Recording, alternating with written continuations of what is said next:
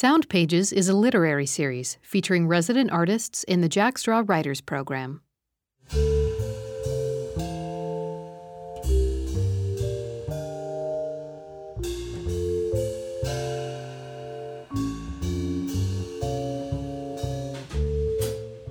Your grief is not a riptide.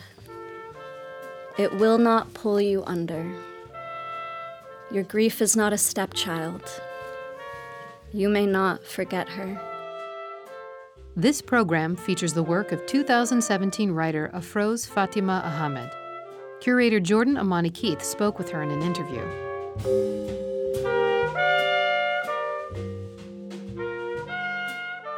Talk to me a bit about your project, if it's still the title, Blood, Gold, and Honey, and where that title comes from. The title comes from a process I went through of culling poems that I had written on the street as part of what's sometimes called a poem store or writing on-the-spot poems. But for the last couple of years, a big part of the way that I've been making my living is setting up a typewriter at farmers markets and festivals with a sign that says, "Poems for sale. Name your subject, name your price."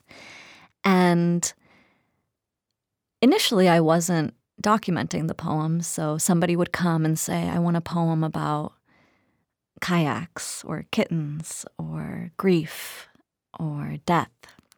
And I would write something within a few minutes, and I would read it to them, and they would give me whatever they wanted in exchange, and often that was money, but not always.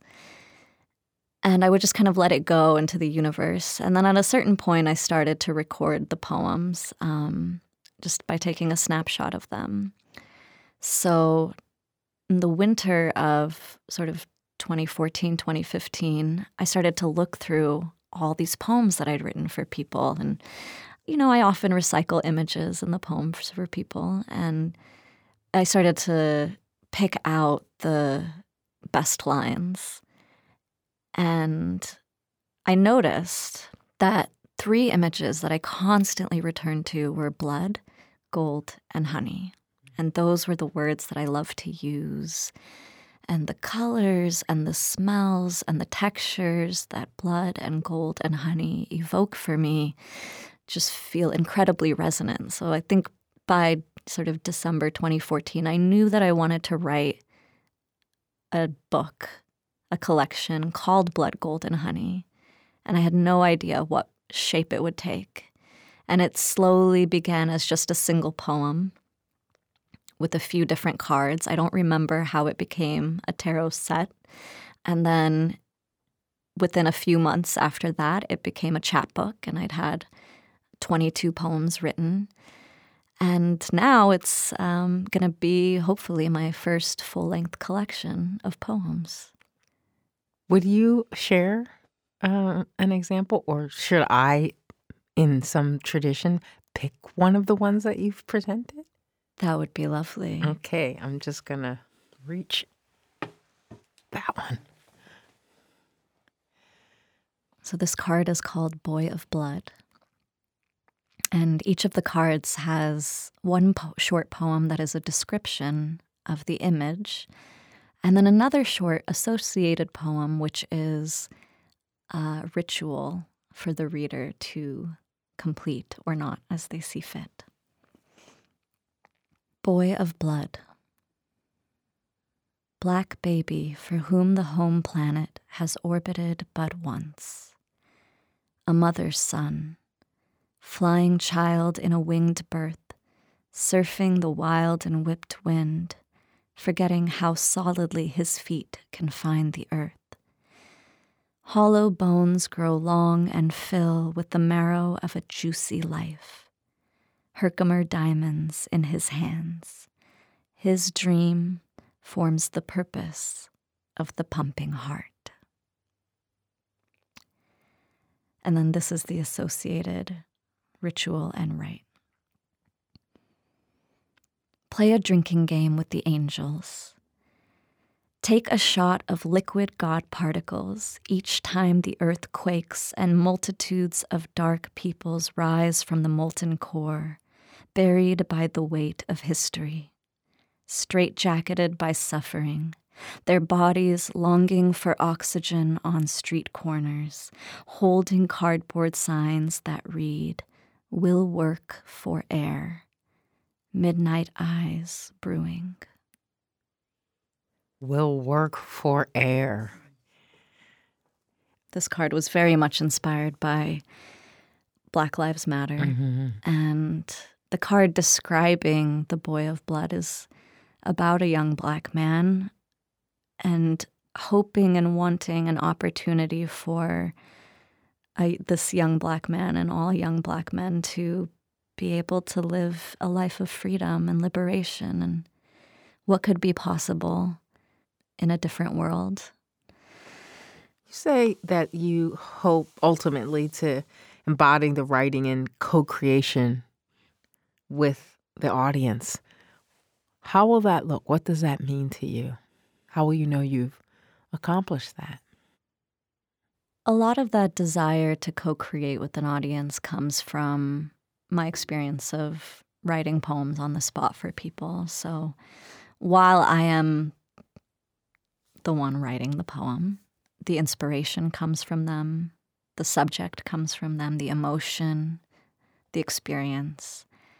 And I do really believe it's co-creation because I wouldn't have been able to write even Blood, Gold, and Honey. I couldn't have written this without the hundreds of people who took a gamble and said, I'm going to get this woman to write a poem for me.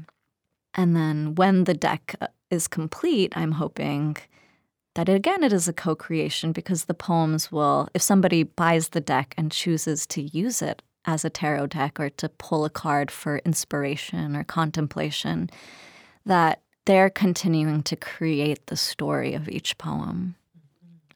They'll be embodying it, and the meaning that they draw from it will be theirs.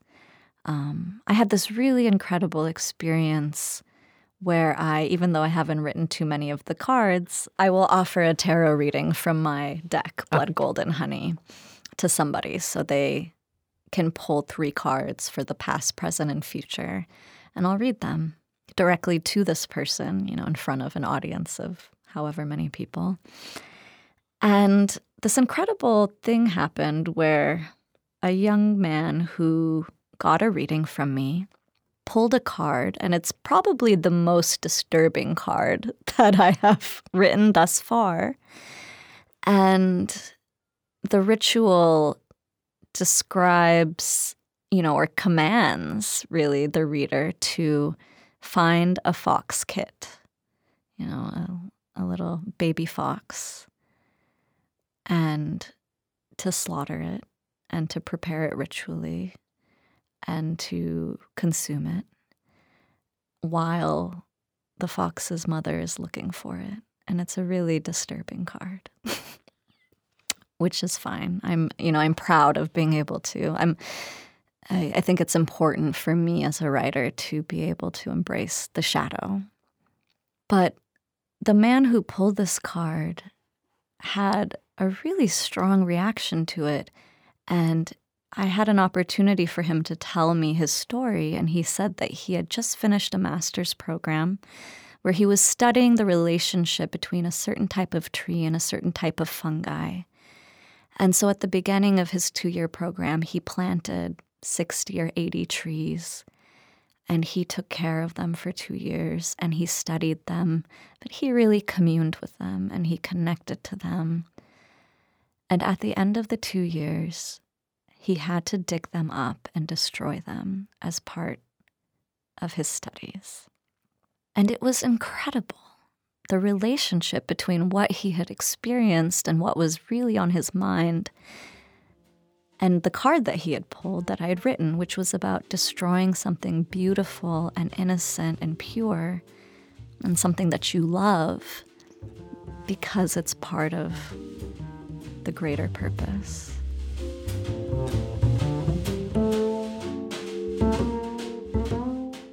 The state of our world right now, in all the different ways that people are feeling. Do you hope, and if so, what do you hope might be possible for someone to get from reading your work? What might change for someone, do you hope? There are almost tears in my eyes at the thought that something could change for someone because of my work in this world that we find ourselves in. I know that part of my response to the election and everything that's been happening since then has been to numb out a little bit. It's not possible for me to feel everything that I need and want to feel and still get up and go to work in the morning. And so my hope is that somebody could read my work and feel something in a place that they didn't know could still feel, a place that they felt might have been dead for a long time, and that they could feel an incredible range of emotion, that they could feel sorrow, love, gratitude, wonder, anger. That's what I hope for. And maybe because that's what I most need right now, too. Now we'll hear a selection from Afroz's live reading.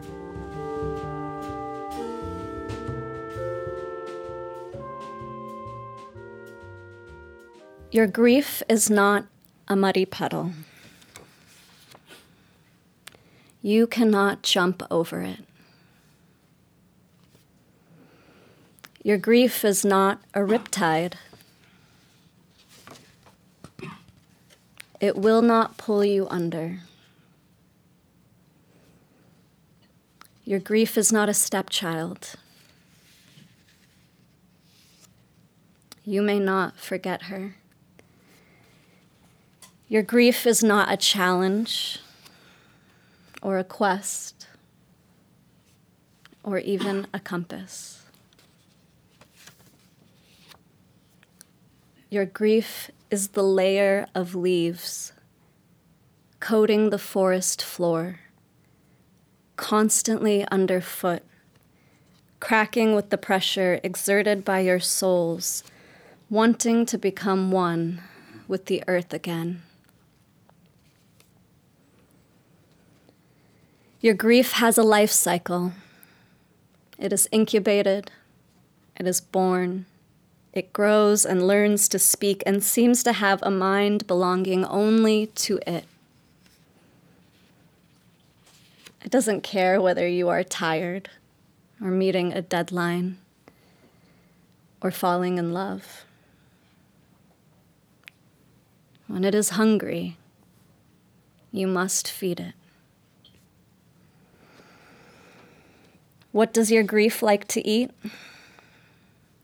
It craves remembrance. Take your grief to the last body of water you sat by with your dead beloved and cry, cry, cry. Repeat her name, repeatedly. Chant it to the rhythm of your own heartbeat. Drop the pitch so low and speed up the rate so much until her name is the buzzing of 100 hives of angry bees despairing at the death of the mortal world. Your grief loves to eat dance, too. The dance of words in a poem. The dance of emotional striptease, slowly, with aching desire, peeling a glove of concealment or a feather boa of misdirection from the very plain, very honest animal body of the soul.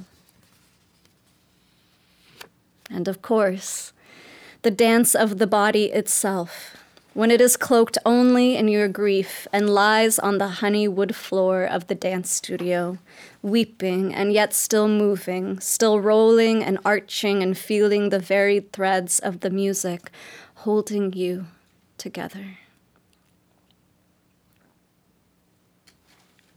Your grief is a crying baby, a starving child. When it is not fed, the world cannot roll along easily in its orbit.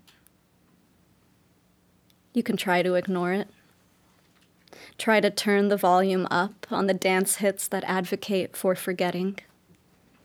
Try to kiss pale eyes goodnight and close them to seeing. But your grief wants you to collect those leaves from the forest floor. Wants you to daily turn the compost bin with a pitchfork, mixed with watermelon rinds and tea bags and coffee grounds. Wants you to know what season in your life it is, so that you don't get fed up trying to grow wildflowers in an impoverished earth. So part of engaging in this conversation between the world out there and the world in this room and the world within, for me, has been trying to find the emotions. Well, not trying to find, they're very much there, but the emotions that get us to act in the world, and this understanding that, like, we're not going to march down the street, or we're not going to fight against injustice if we don't feel personally, emotionally invested and connected. And so at a certain point last summer, when I was reading about and hearing about Standing Rock from afar, I actually was invited by an artist friend of mine, Alia Gupta. She's an amazing visual artist and does these incredible installations. And she said, I want you to come to my studio. I've been working on some stuff, and I'm doing a show in a couple months. And if you are into it, I want you to write something, write a poem. We can put it up on the wall of the gallery. And she was doing all this amazing work on water and oceans and waterfalls. And I was so taken with it that I ended up writing this whole chapbook, and not just the one poem, but I was thinking about Standing Rock a lot at the time, and I was thinking about Flint, Michigan, and just from that to Black Lives Matter and, you know, not being able to breathe.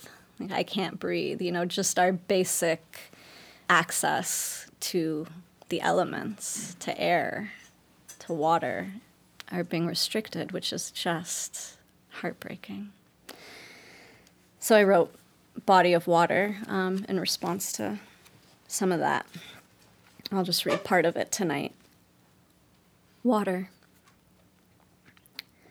It drips in your thoracic cavity and wears away the scar tissue that has built up over years of loss and fuckery. The aches and the ecstasies, the grace and the tragedy.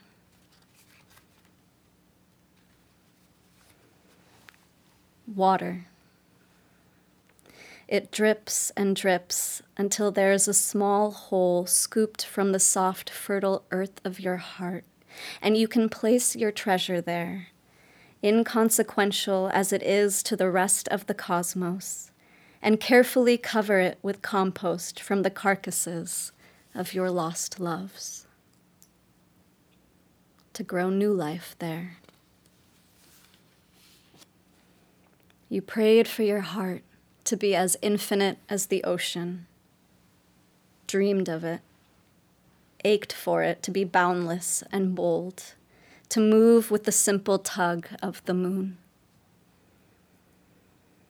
Really, you were asking for another universe, one parallel to us, where we find living and loving all the ones we miss, where loss is never incidental.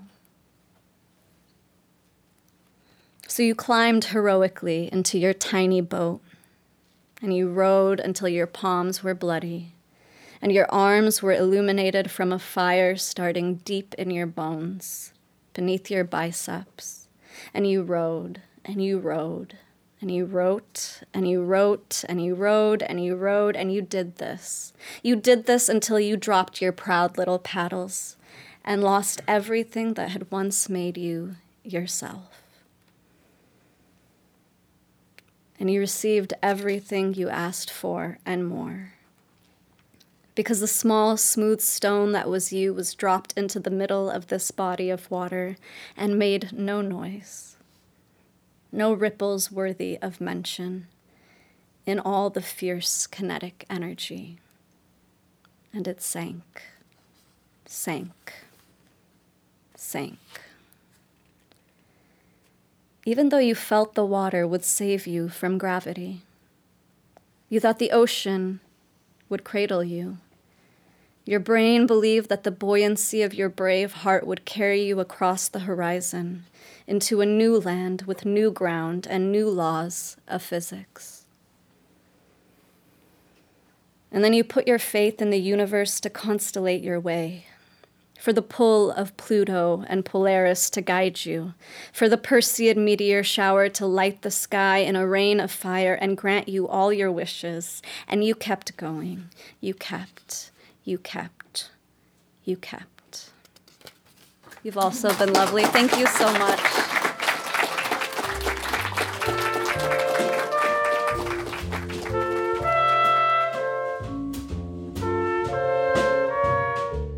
Sound Pages is a Jack Straw production.